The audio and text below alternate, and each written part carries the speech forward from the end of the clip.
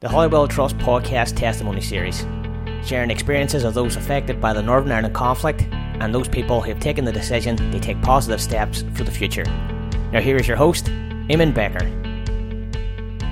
Hello and welcome once again. My name is Eamon Baker and today's interviewee is Derek Moore. Derek Moore works for the Londonderry Bands Forum and he's a member of the William King Memorial Band. Derek is from the Fountain. Welcome, Derek. We did this interview a long time ago, Derek, maybe in 2016, but it's great that it's now airing. This podcast is funded by the Central Good Relations Fund, the Reconciliation Fund of the Department of Foreign Affairs, and core-funded by the Derry City and Strabane District Council and the Community Relations Council. Well, the first thing might be to invite you to maybe talk a bit about your own life story. And of course, you would know that there's things that you're happy to say and there's things that you would want to keep private. So you manage what you say in the way that's best for you. I find that dealing with a lot of people or dealing with a lot of things, I know you say about being private, but I think we're going past the stage for being private now. Now's the time to get our thoughts out and our feelings out about the way things are going. I actually lived very close to here for a long time. I was born up around the corner up on London Street where the art gallery was there for a while. My grandfather, he lived there, gas lighting and stuff, so I was born in 1958. Parents lived with him at that time. Up on the stairs there, I know the place there with the stairs, Maisie Mappin, the Jacksons and all lived, and the alleyway. There's like a wee alcove there with the archway at the gate. I know where you mean. So I lived there very close. And then, as I say, my parents got a house in I lived at the top of the hill then. Up there was 10. So you moved from London Street to the top of the hill? London Street to the top of the hill. My father was a coal man. He was also in the B Specials. So we lived at the top of the hill just as the Gobna Scale was sort of, getting ready to be built kind of thing. Were you living in the housing executive houses? Or? Housing executive houses on the Strabane Road. Right. Going out, just the ones that's... The original row was a single row of houses out there. Fields down behind us, fields up in front of us. Just a one row of houses going out the road towards New Buildings. Can I ask why you made the move from the centre of town? The answer may be that it was a better house, but... Probably at that time it was a house. My mother and father moved out of my grandfather's flat and it was the first house. So they would have been there 1959, whatever. So as I say, we lived there up until 68. When the tension was just starting to build. 68's the first Civil Rights March. As I say, my father was in the B Specials. Can I remember the rifle and all in the house and stuff, and him, getting dressed and going out in the B Specials and stuff. And although we had really good neighbours, and they're still very friendly with all of them, even right to this day, myself. Good Catholic neighbours, is that what you mean? Always, there was never no tension. When we were growing up, my mother and father never talked much about politics. In actual fact, one of my father's things, the only thing he ever talked about politics was giving off about the Unionist Council here, because he more or less said, and when the Civil Rights started, he more or less said that if it hadn't been for the infiltration that came later, the tension with the IRA and stuff, we could have supported the Civil Rights because we were just as poorly off as anybody else that they were arguing about at that time. What was your father's name? Jackie Moore. Yeah. So he came from Bond Street.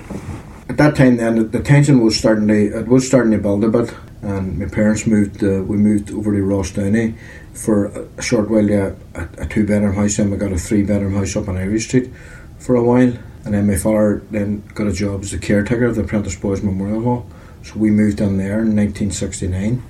You actually lived in the... We lived inside there's an apartment inside there. It's a small set of offices now. So we lived inside that hall. We lived inside there. My father was the caretaker. No social club and stuff on it then. But then when the social club developed, my father was the bar manager of it, as well as caretaker. We lived there. So I suppose when everybody else, and I always find it ironic when people are talking about the exodus, people moving to the water side, we were coming the other way in 69, 70. We were moving into the city, not out of it at that point in time.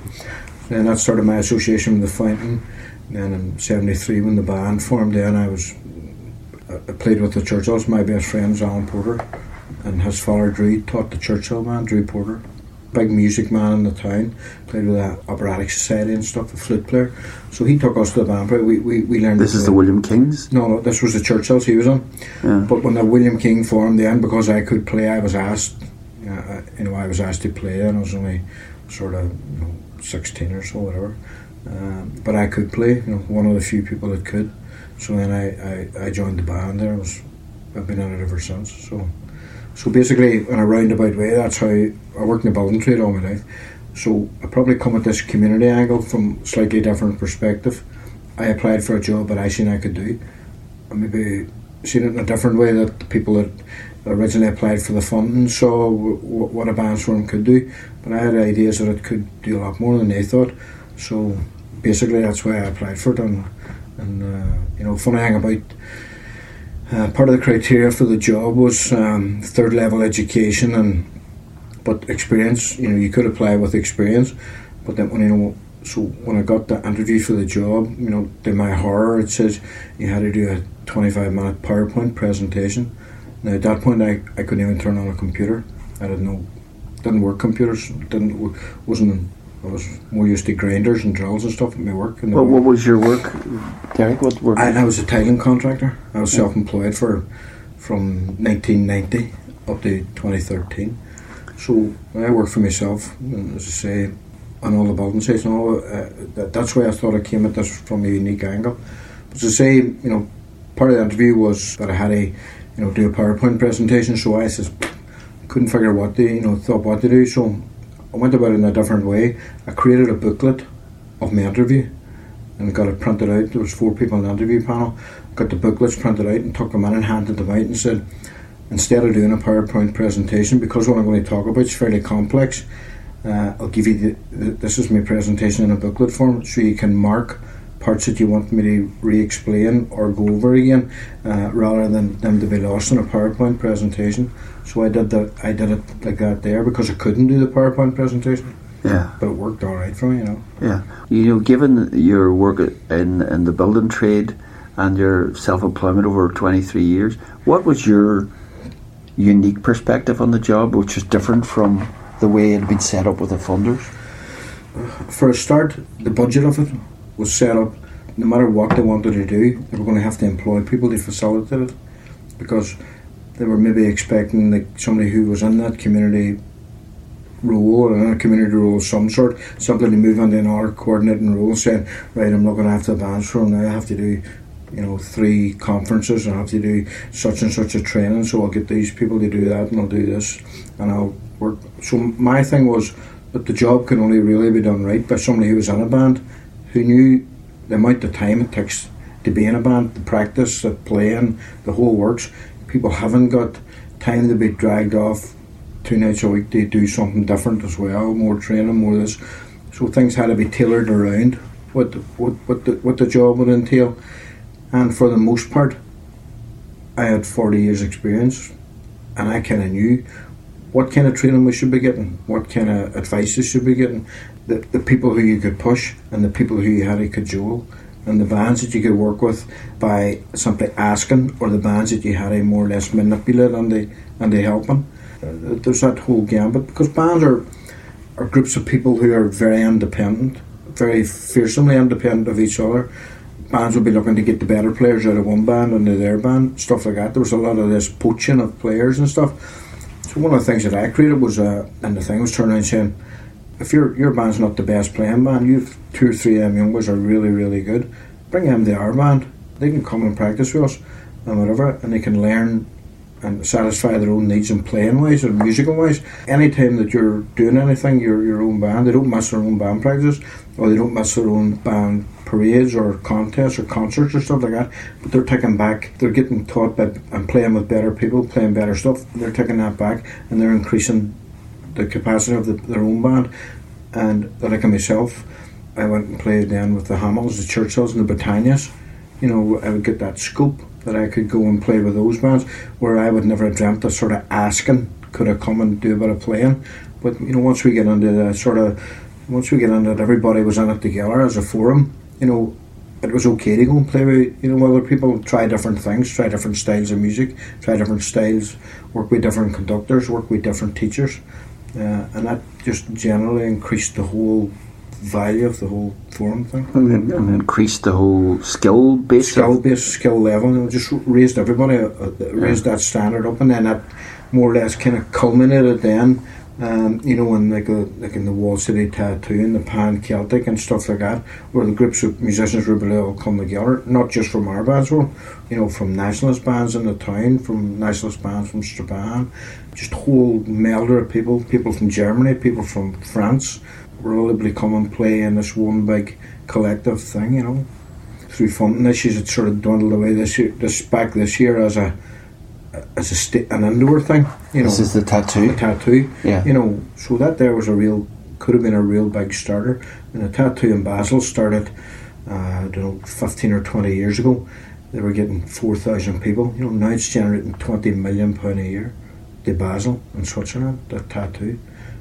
We felt that if we could get that going, it could be a real big money spinner for the city long term. Yeah, and right across the city. Right across, everybody was involved in it. Irish dancers, Scottish dancers, musicians pipers from Colmkill, St Joseph's Strabane, William King, Hamilton Band, Britannia Band, the whole, Cross Keys from Germany, Paris Fire Brigade, that whole development. Yeah, so what I'm hearing, Derek, is there's local thinking, but then there's national or international thinking as well.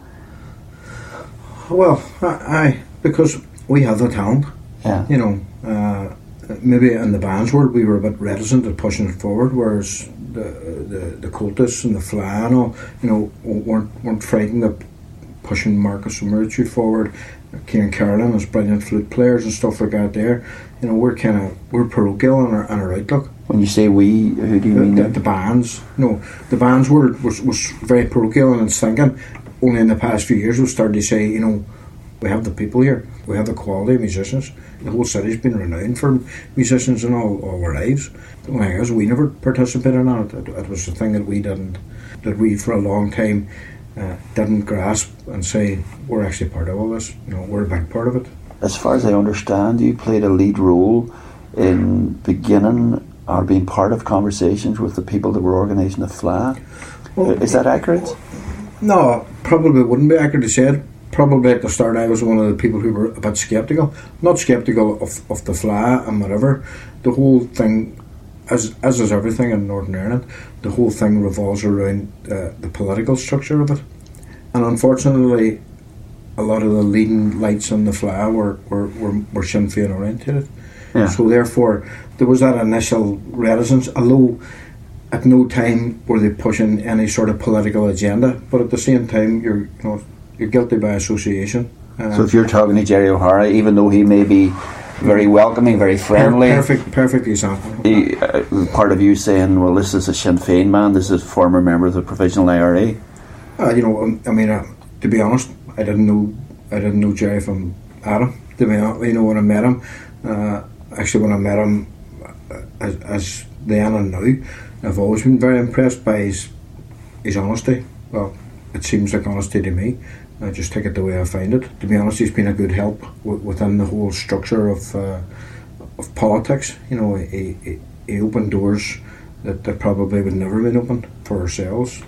And his whole structure around the Fla thing, the thing for us is, I had played in Flas 3 or 4 times. You had? We had played in Flas. We being the William King. Yeah. We had went to, there were local Flas like Burton Port or whatever, down Daniel O'Donnell country, down Kincashla, and down that way, local Flas. Plus, I'd also played at the International Music Festival in Limerick, which is over the St Patrick's Day weekend, although it's not St Patrick's Day as such, but so it's a main parade. And I think one of the last times that we were there, the irony of the whole thing for us was that when we were in Limerick, there was like a 500-metre judging part in the main parade. It was a huge parade, 10,000-20,000 people. It would sort of rival the Relief of Derry parade here in the city. We're waiting there to go, we're playing. There are 10,000 people with tricolours saying, play the sash. 2 months later, you're in your own city, and there are 50 people spitting over barriers at the corner. And the irony of the whole thing is encapsulated in that, people are there wanting to hear the music, and people are here wanting to be offended. And that sort of jailed with me for quite a while after that. I could sort of see that, it was actually the music that was a powerful thing. And you said initially there was a reticence in you to deal with Jerry and the Flat people? No, not in that sort of way. A lot of people weren't really sure what it was. Politicians probably on the PUL side would be turning around saying, the initial time that the UK City of Culture was announced on a Thursday night, we were band practice in the Prentice Boys Memorial Hall, and Kieran Turrish was up at the hall and he wanted to interview someone about it, and I was put forward at that time to speak to Kieran, and I said at that time that I thought it was a really good thing that the city was getting that, but I said there was a lot of work to be done, because I felt that a lot of what had been said on the news reports that night made it sound as if we were perfect here, for it, and I said, a lot of it sounded like we were papering over the cracks, and if we're going to have this, this big year of events, then the people need to start to look at each other's culture and what they're at, and not paper over the cracks, but actually get together and see what we're really doing here. So at the time the Fly thing came up, the initial meetings weren't with us, or weren't with the Bands Forum at that time. We were members of the Bands Forum, but the initial was the Northwest Cultural Forum on the Waterside, and basically those meetings were going nowhere. And the bands, as part of the Bands Forum at that time, there was a residential in Coleraine where the matter was brought up around the table, and people were saying, I don't see any point in us going there or whatever. And then the people who had played, like the Churchills and ourselves and all, who had been in Limerick and all, said, this is more about music, it's not about politics. These people are genuine people. The people we had met all through the Fly engagement, the International Bands Festival engagement, were genuine music people. They didn't give a monkeys about, there were bands from the Shankill and bands from Belfast and Limerick, marching away and having nights out in Limerick just as handy as having a night out in Belfast or wherever. So we were saying, it's not actually about that. So then somebody says, well then why don't we go? And then from that, he says, why don't we go? So the big thing for us was that they wanted to carry everybody with them. So they just turned around and said, look, anybody wants to go, no problem, there'll be no criticism from anybody else. So 4 of the bands played on the gig rig. Ourselves, we didn't participate in the Fly, but we took master classes at St. Connell's Park House now for young people and stuff who wanted to come and hear about bands and stuff like that there, just a generalisation. But we didn't play in the Fly because that was the first year of the Wall City Tattoo, and in that August period between rehearsals and performances at the Tattoo and stuff, we were engaged 23 nights out of 31, or 23 occasions, so to add another couple of nights on for the Fly was just, it was basically impossible. So that's why we weren't really involved in the Fly part of it and the playing end. Who did play in the Fly now? The Churchills played on the gig rig at Victoria Market, and Caw, Pride Orange and Blue from New Buildings, and Burntollet from Claudy played in the gig rigs on the Waterside. And every single one of them went down, really well. I think a thing stands out for me was the Fly was a week after the relief parade here in the city, and Simon Mowbray, the conductor of the Churchills, stood up before they played the first thing and says, this first tune we're going to play, we played it for the first time last Saturday at the Apprentice Boys Parade, and it didn't even cause a ripple. It didn't cause a security worries and all. It was at the start. How's it going to look? Bands coming in across from the Guildhall with bass drums and uniforms and stuff. I think the sad thing for us was, at that time, looking back now, there was no criticism from politicians on the unionist side, but there was no support. There was a waiting game to see if something had happened. It looked as if they could have stepped on and says, told you so. Told you so. Nothing did happen. Therefore, they could say nothing, and they didn't say nothing. So they never spoke in praise of the partnership working or the association? And a matter of fact, people would still be critical of that sort of engagement. You've continued that engagement, Derek, because You went down to Sligo? I've been in Sligo the last 2 years. There was that one engagement between the Bands Forum and the FLA. 4 of the bands played. We did the master classes. Then the next year, another band from New Buildings, not the one that played in the FLA here, the older boys. They went to. This is Kenny. They went and played in Sligo with the Cayley band. There was a whole series of events where they came to practice and stuff together, playing the same tunes. You kind of realise that the band was playing some tunes that the Cayley band played, just 2 different names. It was the exact same music. Then the band paraded in the main Sligo parade. The only people that shouted anything on, 2 or 3 boys from Armagh, but that was quickly subdued by the flaggers in Sligo. I spoke at 2 or 3 events down at it. So say at that next engagement there was about 4 or 5 sort of PUL sort of engagement things, apart from the band and all playing and me speaking and somebody else chatting. Then subsequent to that, I spoke in a couple of places. Bands from Fermanagh played in the Newton Butler FLA. The next year in Sligo, there was 11 PUL type events, talks so and that's playing. 2015? 2015. A band from Fermanagh played at that, and then there was people down doing talks on merchant band culture, on different things, interactive things. And so it's a growing, evolving process? It's evolving. The problem is now it's in Ennis, it's forever, it's 100 million miles away down the road, and the big thing always is probably the same struggle that they have as we have. It's finances, getting a band to come. Bands are not like getting 4 or 5 musicians, 35, 40 people to house and that there, and it's a big expense for the FLA or anybody. But I think the big thing for us is not about, and it's something that I've discussed and sort of says, not only were we involved in the FLA, we're involved in the pan-Celtic stuff here too. It's not really important for us to be there. The important thing is for us to know if we wanted to be there, there's no problem. We struggle to get through the year ourselves, the amount of stuff we have to do, the amount of playing, the amount of rehearsal, contests, commemoration parades, ordinary competition band parades, ordinary support band parades for raising finance and stuff. There's not much to do, to add on stuff that you don't really normally do. Next time on the Hollywell Trust Testimony Series, we broadcast the live testimony session of Liam McCluskey. During the hunger strike, he followed Kevin Lynch as a hunger striker. His testimony session is a very moving account of what drew him into the Republican struggle, what reasons he had for joining the hunger strike, what happened during the hunger strike, and what happened after. One night, I think it was 19 paratroopers killed in Narrawater. When we heard the news in the His blocks, we all cheered. That night, I prayed for their souls, and I thought, you can't be doing that. You can't cheer on one hand and pray for souls on the other hand. So there's all those contradictions going on. Then after much mental turmoil, I decided to cut ties with republicanism and go the way of the Spirit. Missed an episode? Then why don't you search for all our podcasts on our SoundCloud.com page. Just search for Hollywell Trust. Or on Apple Podcasts, search for Hollywell Trust. Some people use these terms, the vision or the mission of the Londonderry Bands Forum. What would you say that is? Why do you exist? Our mission or vision, whatever it is quite simple. It's to challenge the preconceptions and misconceptions about marching bands.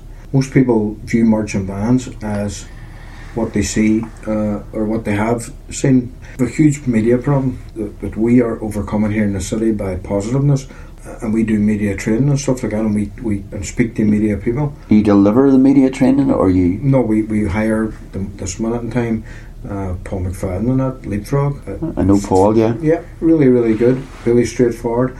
Even talking to the bands, he explains that in a media perspective, the colourful, the way bands look, they're out there in the front, the noise, the spectacle. When they're presenting a news programme about violence, it's easy to flash back the noise, music and colour to help enhance that, the visual aspect of it, rather than 50 men standing around in suits and collarettes and stuff. The bands add more visual attraction to a media story. There was times here in the city when there was, back in the times where there was trouble, they were showing trouble at Butchergate 5-6 hours after the commemoration parades had finished, but they were still using images of the bands marching as if it was, and people directly related to people directly correlate the bands with the violence. Because one of the first things I launched here in this very building when I got this job, with work with Sue Devon and that at the Good Relations City Council, was the marching bands activity sheet for the work we started to do in schools then,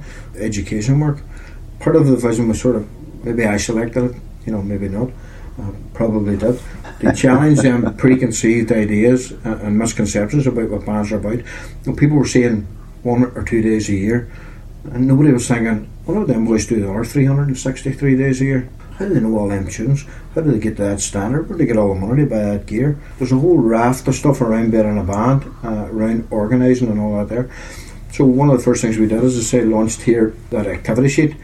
Pretty simple, straightforward thing, but it asked a lot of awkward questions.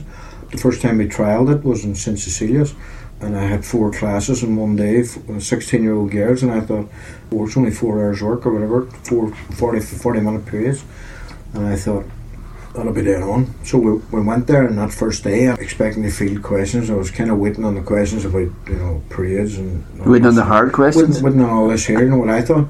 The first question came up was, why is there not so many girls in that Protestant band? Do you discriminate against girls?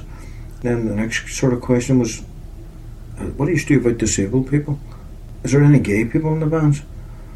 I just flummoxed. I just couldn't get a grip on it at all. As I said to the teachers up there, I came home after that day at 5 o'clock, and I had to go to bed. I was that tired. I was astounded about the amount of effort it took somebody to get through that day, trying to explain what I thought was, I know a lot about this, I can talk it easy. But I didn't get the questions I was expecting, and that has been the way it's gone on ever since. There hasn't been, there's parts on it about, what do you think about parades? Do you think we could use parades as part of tourism? And that it works probably when we do it with adult groups, is when those questions come out more, because we simply talk about it among ourselves as growing up on it or growing up as part of it. Where the young people that we find at school age now are not talking about those things. They have a different outlook on life, which is really great for us. So you didn't, when you went to St Cecilia's, you didn't get people saying these bands are sectarian, these bands are incite violence, they cause violence? When we started to explain it, I think, and then we were back in St Cecilia's a couple of months later, and Kieran Turris was there and interviewed the girls and interviewed the teachers and all. I saw that piece. And those young girls says, before I spoke to these people, I thought bands equal violence, but I realise now that they do a lot of things. Yeah. It's not about violence. The thing we always say is, being in charge of a band is like being a social worker. You're walking on eggshells with some people. You can, I'll not say bully, but you can cajole other people, for things to get done and stuff like that. There, bands they don't discriminate against having no money. You still get a uniform, you still get an instrument, you still get taught. It doesn't matter if you've loads of money or you have no money. If you have no money, you don't have to pay to go anywhere. You don't have to pay. It's all about the collective. It's not about penalising individuals for having no money. In some bands and in some aspects, you keep an eye on people that don't come from the best of homes. You look out for telltale signs of basic, not saying neglect or not, but you're aware of circumstance, because there's such an age range from probably 70s, 80s down to 10 years of age. There's a range of people keeping an eye out for everybody, that whole collective thing. Yeah. The thing that people don't even think about. They do bands, think bands, right, music and all this here. No, but there's everything's involved in it. A big push for us is education. Big thing in the forum is, we would say, although we like all our members to be at everything we do, if you have schoolwork to do, or if you have work, you don't be taking off work to do stuff for the band unless you can really do it. But if there's the way jobs are now, if your work requires you to be working, then you're working regardless. Or if your school requires you to be studying, then you be studying regardless. So this is the sort of things that we try and impart the younger people in the band, and sort of generation growing up and saying there's more important things than being in the band, and that they really do come first. I think for us going forward, I think we do show the way in the city. I don't take credit for what happened in the sort of early 90s when the Apprentice Boys and the Bogside Residents and the city centre people got together and really set the tone for the city as regards commemorative parading and stuff. I know things weren't perfect, or things probably aren't 100% perfect even yet, but as Protestants, we know we live in a nationalist city. Is that how you see it there? It's a nationalist city? Well, I mean, you'd have to turn around and say, whatever it is, 90% of the people are from that background. And when you look at the voting trends, the bulk of the people will vote for SDLP and Sinn Féin. As far as I can see, SDLP and Sinn Féin have a nationalist policy, regardless of what you think. Yeah, nationalists being ultimately they want United Ireland. I'm beginning to wonder now, after the Scottish stuff and all that there, and the austerity measures especially, parties wouldn't commit to it. United Ireland, Johnny Burgess, as being a playwright, says United Ireland is not going to be the quiet man. It's not going to be Maureen O'Hara with the red hair and pints of stout and stuff like that. United Ireland's about reality. How do we finance the health service? What will our education system look like? What will our infrastructure look like? How will people's pensions be affected? The problem with the nationalist people who feel about United Ireland now is, how do you get people to take that leap of faith that everything's going to be better? I think with austerity measures, we live in a city where people are reliant on benefit systems. If that benefit system's not going to be as much in another part, I don't feel threatened by United Ireland because I don't feel people could vote for it. Working people may not vote for it because of their thoughts for the future. People who need benefits may not vote for it because they worry about what they would get. And the biggest thing for me is, and this is the one thing that I have seen in the 2.5 years I've been in the community sector, is the amount of jobs dependent on Northern Ireland being British and still at odds with itself is astronomical. How could those people vote to become part of... You mean that the vulnerable community sector, yeah, or some people call it the peace industry, would go if it was United Ireland? The problem I have, and people say to me, you can't speak it, you shouldn't speak like that at meetings or whatever, and I say, you know what, it doesn't bother me because I was a good tiler on the building side. I could be back doing that. Ultimately, for you to do your job right means that at the end of it you have no job because you have achieved the peace. It's a double-edged sword. You can't do your job right because you're going to do yourself out of a job, and if you're not doing your job right, then what are we doing anything for? And I know it's a strange attitude for some people, but people who have become into sort of community work and stuff like that there and are relying on it for their mortgage, where is the benefit to create a peace that they have no job? It's almost like what you're saying is that people have a vested interest in there not being peace. Well, you work here. I'm sure you must feel that yourself at times. Yeah. Maybe you don't. It's just a view I have. Yeah. My view is there are a lot of good people there with a lot of good thoughts, but ultimately, the big driver and all the work that we do is keep yourself in the job, creating that next bit of work. I want to take you back to your perception of the city as a nationalist city, and here's the question, because I've talked, as you might guess, with Johnny Burgess about this as well. Do you feel at home here? I feel perfectly at home here. I have no issues. I love being in this city. I love it. I consider myself a British citizen, but I also consider myself, basically if it boiled down to it, I consider myself a Northern Ireland Protestant. That's why I have no bother with that. I have no issues about fairly comfortable with my own culture, comfortable with other cultures. People are fixated in things because of where I came from, because of the work I did for working on building sites, not really thinking very, very much, to be honest with you, about what the politics of the country was, what people did, what community workers did, what funding groups did, how we connected with the police, how we connected with the council, with government. I came on that with it's all brand new to me. Everything that I saw, it really did change my opinion to say that, you know what, it's not good enough simply to say nothing and do nothing. There is a case for sort of saying, hang on a minute, that's not right, how could we change that bit there, what way will that work? I question all decisions made against funding things with the council, question things to do with the Arts Council on the distribution of arts towards Belfast and the city here. I question the fact, maybe in the controlled schools now, I question the fact of their reticence to sort of say that they want to discuss things with their pupils about Protestant culture, about bands, about band music and stuff, by saying that we're a controlled school, we're open to everyone. That's fair enough. I'm really glad out there because I want to tell the story to everybody. But what I'm saying to them is, in the maintenance sector, I wouldn't hear a teacher saying, we wouldn't say that these people here are traditional musicians or fiddle players or bodhrán players. We wouldn't not say that our school is proud of them.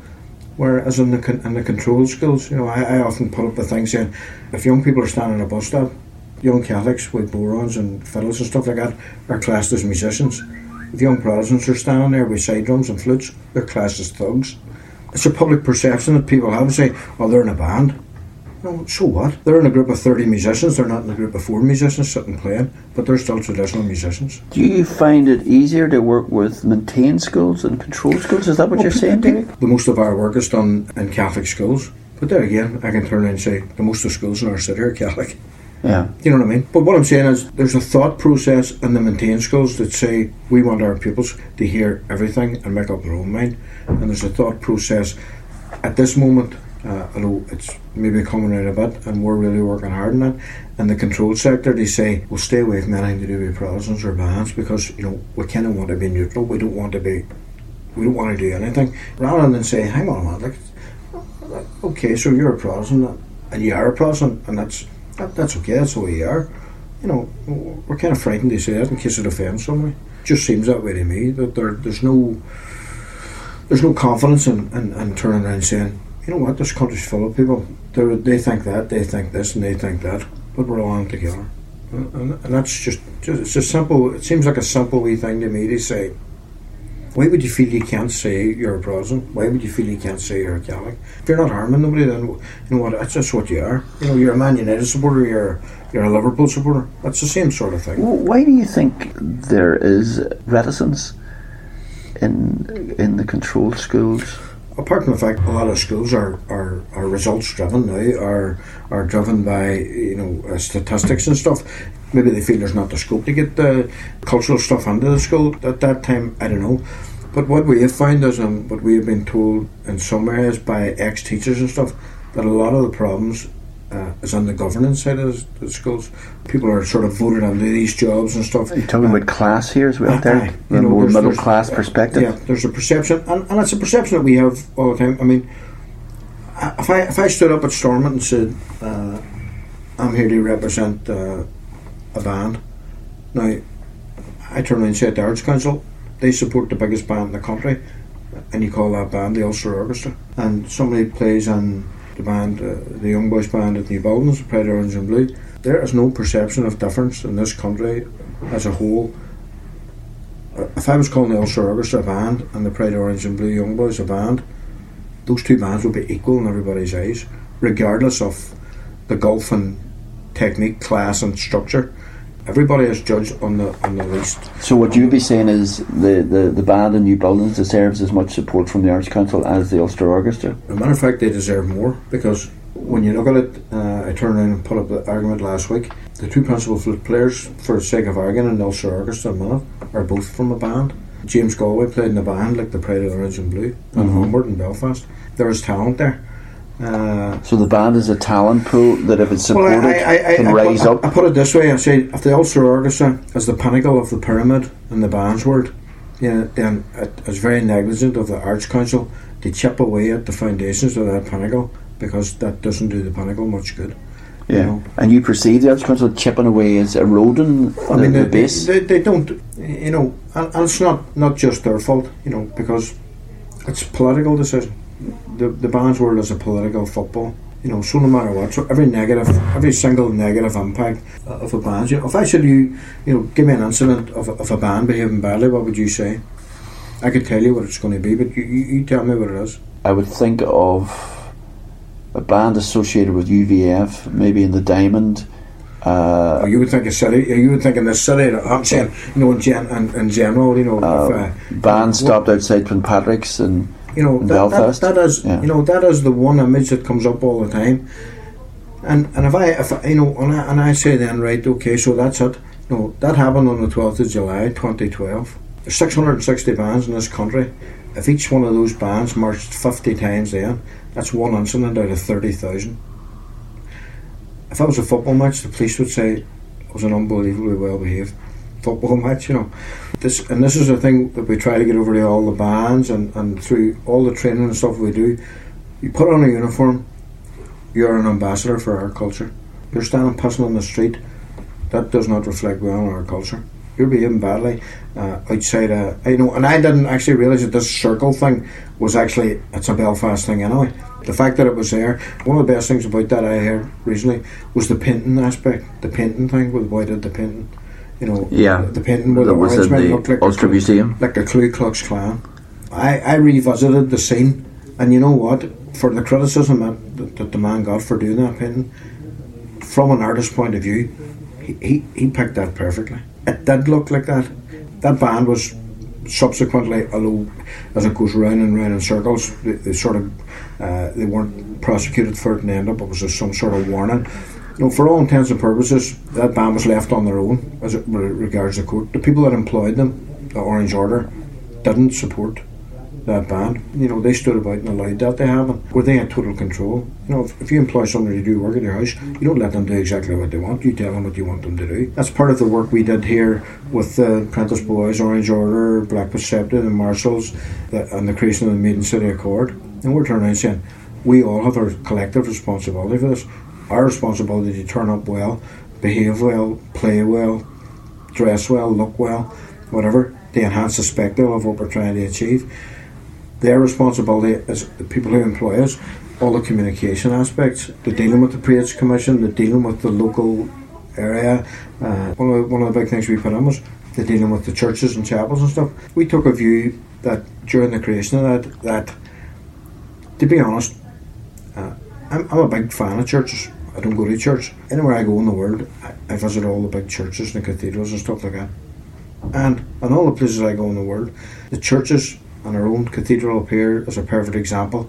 Our businesses, Cathedral up here is running concerts, cultural events, talks, the whole works. They need to sustain themselves now.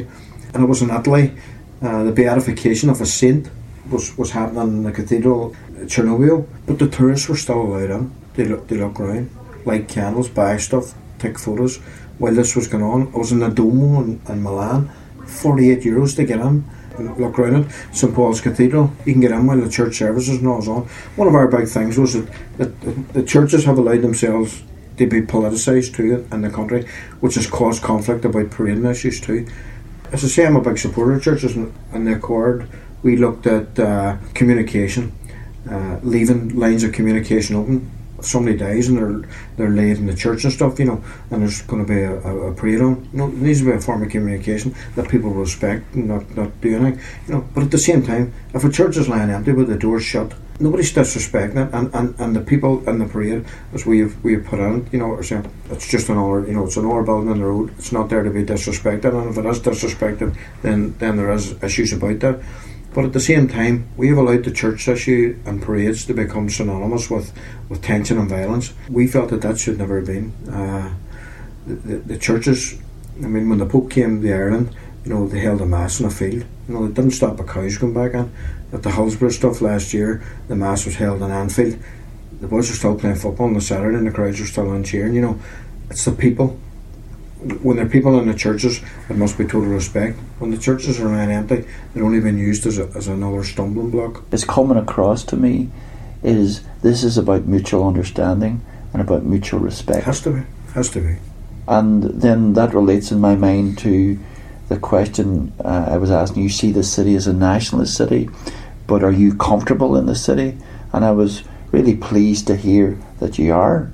But I suspect that for some Protestant people, it doesn't feel that comfortable here. Would that be accurate? I can't speak for how other people think. I'm only saying from what I've seen. Maybe a lot of people may be like me. They don't actually give it that much thought. They don't need to give it that much thought unless it's concerning them directly. Unless maybe there's hostility towards them or they're being picked on in some kind of way. Unless they get affected by it. But anybody that faces hostility, I lived in the Fountain for a long time. There's a wall up there that is used for, as far as I'm concerned, is used for funding. They call it the peace wall, and groups on either side of that there use that wall as a division thing to seek funding issues. Now, could you say a wee bit more about that? Well, as you might imagine, I'd be very interested in that opinion. No, well, maybe it's probably not an opinion that everybody have, but what I would say is, and I lived there, the block of flats that I lived on are now away. They were on the wall, and I lived on the upper flat. I lived there for 5 years. I never saw a single stone being thrown. And in recent years, there have been issues about damage to cars on the Fountain and stuff like that there. There have been issues to odds and ends. Part of my work is, I sit in the Triax board here on the city side, and I listen. Rosemount, Gala, it's antisocial. It's not sectarian violence. It's antisocial violence. You think that it's anti-social violence that get labelled sectarian when it's in around that wall? When it suits. And that's to attract funding? For me, when it suits. Probably a controversial thing to say, but I live there, I look at it, and I know the people who are working there. People who are working there are doing a great job, but they're doing a great job between people. The wall is insignificant. Would you take the wall down there? I wouldn't take the wall down. There was never that much access into the fountain, say, for the sake of argument. That wall there now keeps antisocial behaviour out. It stops cars driving down through a place. Would be very susceptible in the city centre to vehicle traffic and stuff like that there. And the thing I would point out is the last big housing development that the city built, and maybe not even the city, but whoever built it, the Apex Housing at the north side. It's very interesting to note that they put a wall around it with gates on it, so that the people that lived inside it didn't have people wandering through the middle of their shortcuts or climbing over their gardens or going into their yards on the way home from nightclubs and stuff like that there. A lot of things that are from the past. It was there at one time as a peace wall, a security wall. No, there's no doubt about it. That was there at that time. But it's been there that long now. People are used to living in that sort of peace and isolation. And they say, take the wall down to open up the city just for the sake of people walking through it. And I don't think, to be honest, that the people in Bishop Street want to breach their open any more than the people in the fountain do. Simply to stop gangs coming from trying to get to the water side, coming round the city and down that way, and just as a shortcut.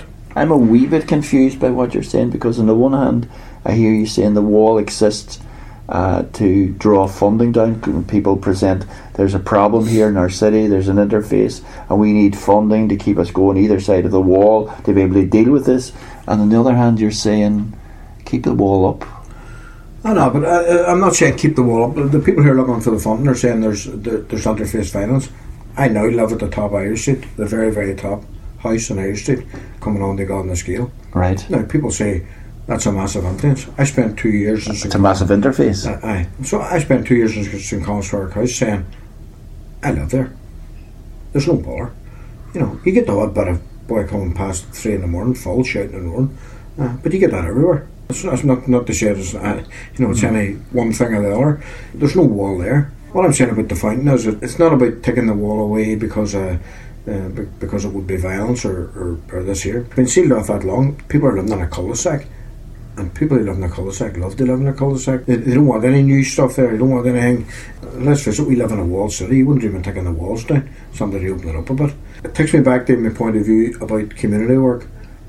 It's all about creating that sort of illusion of needing money for to do something else. A very, very cynical view of it. I call it the alphabet industry, because everything simply comes with a label, Alphabet industry, like OFM, Arts Council, OFM, DFM, ACNI, DRD, DCAL. Yeah. Nothing has a name. Everything has an initial.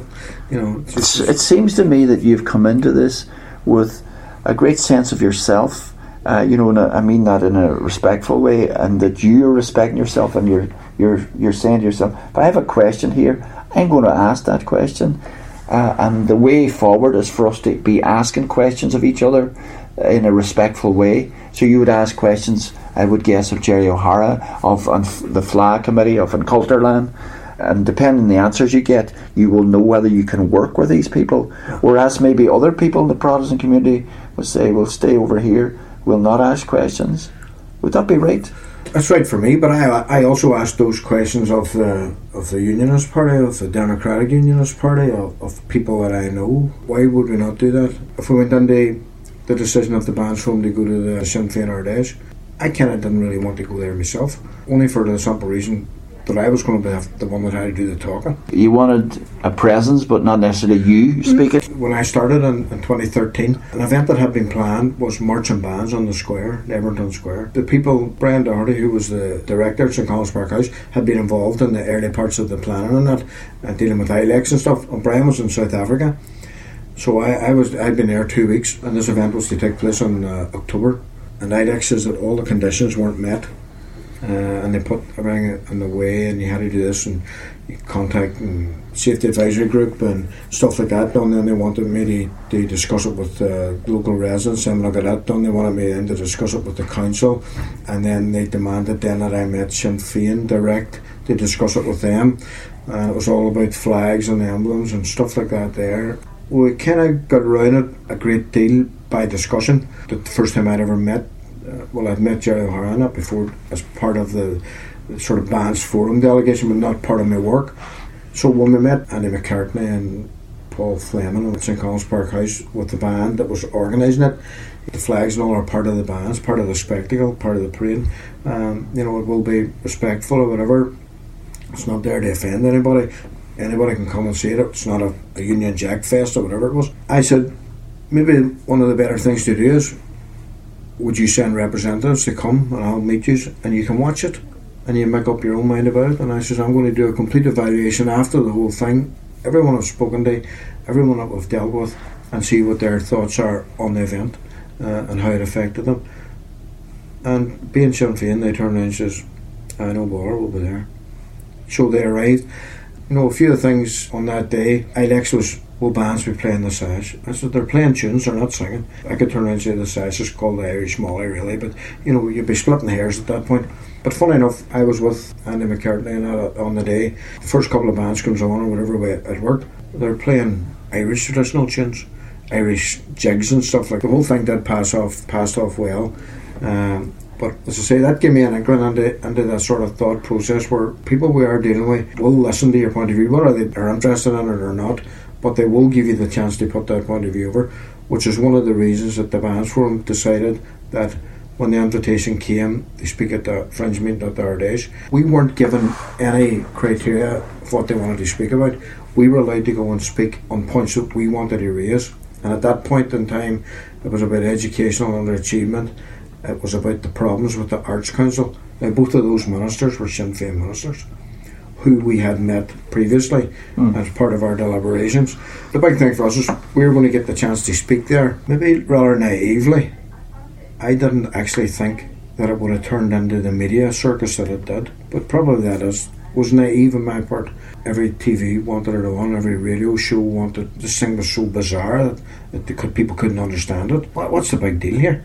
We're doing a Fringe meeting at a party political conference. People who are elected and are in our government.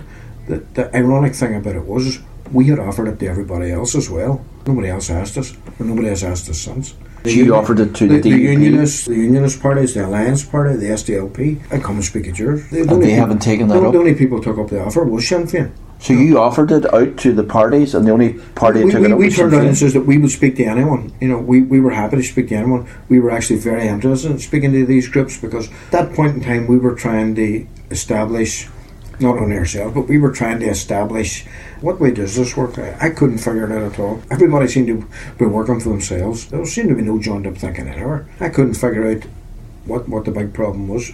Again, coming from where I was, where everything was about cooperation and coordination. That's what it was all about. And the building trade and stuff for me, cooperation and coordination of getting things to work. I was going to meetings for the sake of going to meetings. People were saying, we need to do this and we need to do that. I was going to a meeting a month later and people were saying, we need to do this, we need to do that. And I was thinking, I said that a month ago. Does anybody mark down here and say, who's going to do that? Yeah, for the model you're used to as a builder or being involved in the building game, this is done. This is done on top of it. Somebody says, this phase will be ready in 3 weeks' time. You'll be on Tuesday, you'll be on Wednesday, you'll be on Friday, you'll be on next Monday. Well, I was going to these meetings and they were talking about underachievement in young Protestants.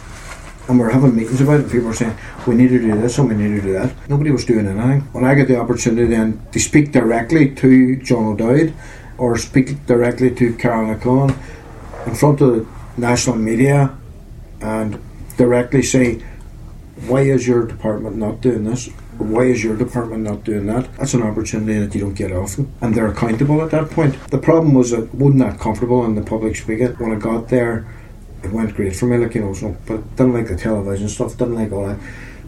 Again, we had this sitting on the fence there was some outright opposition to it. I got quite a bit of personal abuse from one or two people. Sellout, Lundy, that kind of stuff? No, not like that. No, not just that bad, not down those lines. Politicians would not come out, Protestant side, and condemn it simply by using the fact that, we feel you're being used because of there's an election coming up. But at the same time, those same politicians uses at every opportunity they can themselves to promote themselves. Subsequently, Jerry O'Hara lost votes, so I can more or less say I actually scuppered their plans rather than helped them.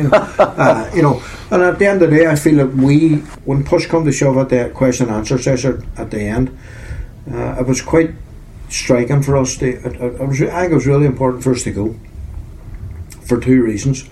One was the political machine that they had, seeing a political machine in action. Anyway, I always knew that Sinn Féin were well organised and stuff, but they see it in action as an eye-opener, as a sight to behold. The amount of young, talented people running around as activists in the party, highly articulate, easily engageable. The amount of corporate stuff, Bank of Ireland, Ulster Bank, Royal College of Nursing, all had stalls at it, I'm thinking, like, people were thinking, you're coming here and they're expecting people there and balaclavas and hoods and stuff. This was a corporate event, the like of which I'd never seen before. A massive corporate event. And the organisation of it, and the media aspect of it, the interview aspect of it, the whole thing. They see that in action, gives you a sense of, if you wanted to use it, what you're up against, politically, what you would be up against, seeing it the way they think. And as I say, they give us the opportunity to do it. But the other interesting aspect of the thing, to me, was the political split. Where I always look at it and say, Sinn Féin are a single party, single identity, single thought process. I saw, even from my brief appearance at that day, the factional aspect of it, the Belfast factional aspect, the Derry City factional aspect of it, and the rest of the country factional aspect, where people from the south were totally magnanimous. Response to yourself? To what I said. People from Belfast, because some parts of it were critical, were typical Belfast, who think that no good comes out anywhere bar Belfast. So they were hostile or critical of what you're saying? No, I would say wouldn't say they were critical. When you look at it, Jerry Adams, Martin McGuinness was there, Farrell Nichulan was Jerry there, Kelly, the whole gambit, Barbara De Bruyn, quite an audience there, and it was quite an opportunity to put your point of view over. One of the reasons you said you were interested in doing this was to hold those two ministers, the Minister of Culture, the Minister of Education, accountable. Has anything emerged for the Londonderry Bands Forum, or for the bands in general, as a result of you being there? In education, John O'Dowd has endorsed the work that we do to the schools. I have met the Western Education and Library Board, Western Education and Library Board Music. So by 2017, some of the stuff will be in the school curriculum. John O'Dowd has also approved and funded through Brady, through the Solace Centre, again, the outreach into the schools, the teaching of Highland bagpipes, the teaching of dance. That's all funded for 3 years in advance, and this is all to do with our pushing that aspect forward for ourselves. James Key from the Solace and I are on the Arts Council Traditional Committee now, directly involved.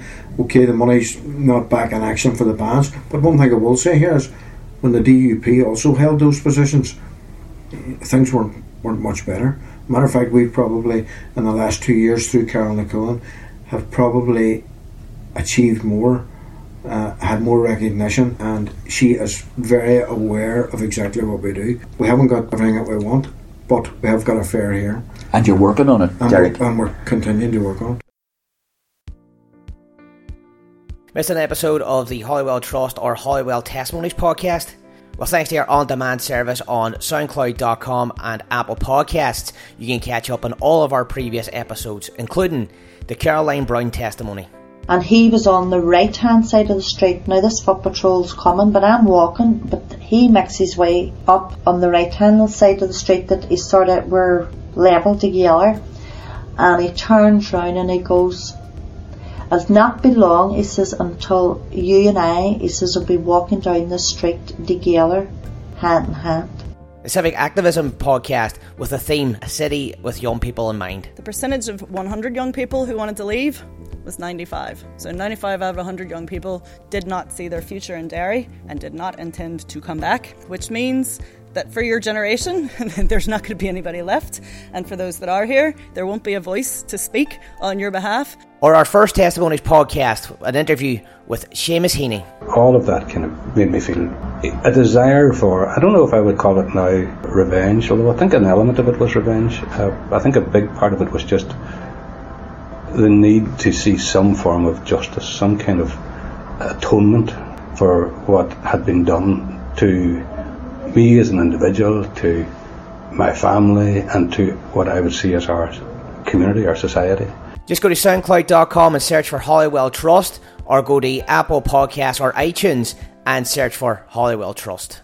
Thank you very much, Derek, and I would like to thank our funders, the Central Good Relations Fund, the Reconciliation Fund of the Department of Foreign Affairs, Derry and Strabane District Council, and of course the Community Relations Council. Thank you all. You can stay up to date with us on our social media pages. On Facebook, look for the Holywell Trust, and on Twitter, it's @HolywellT.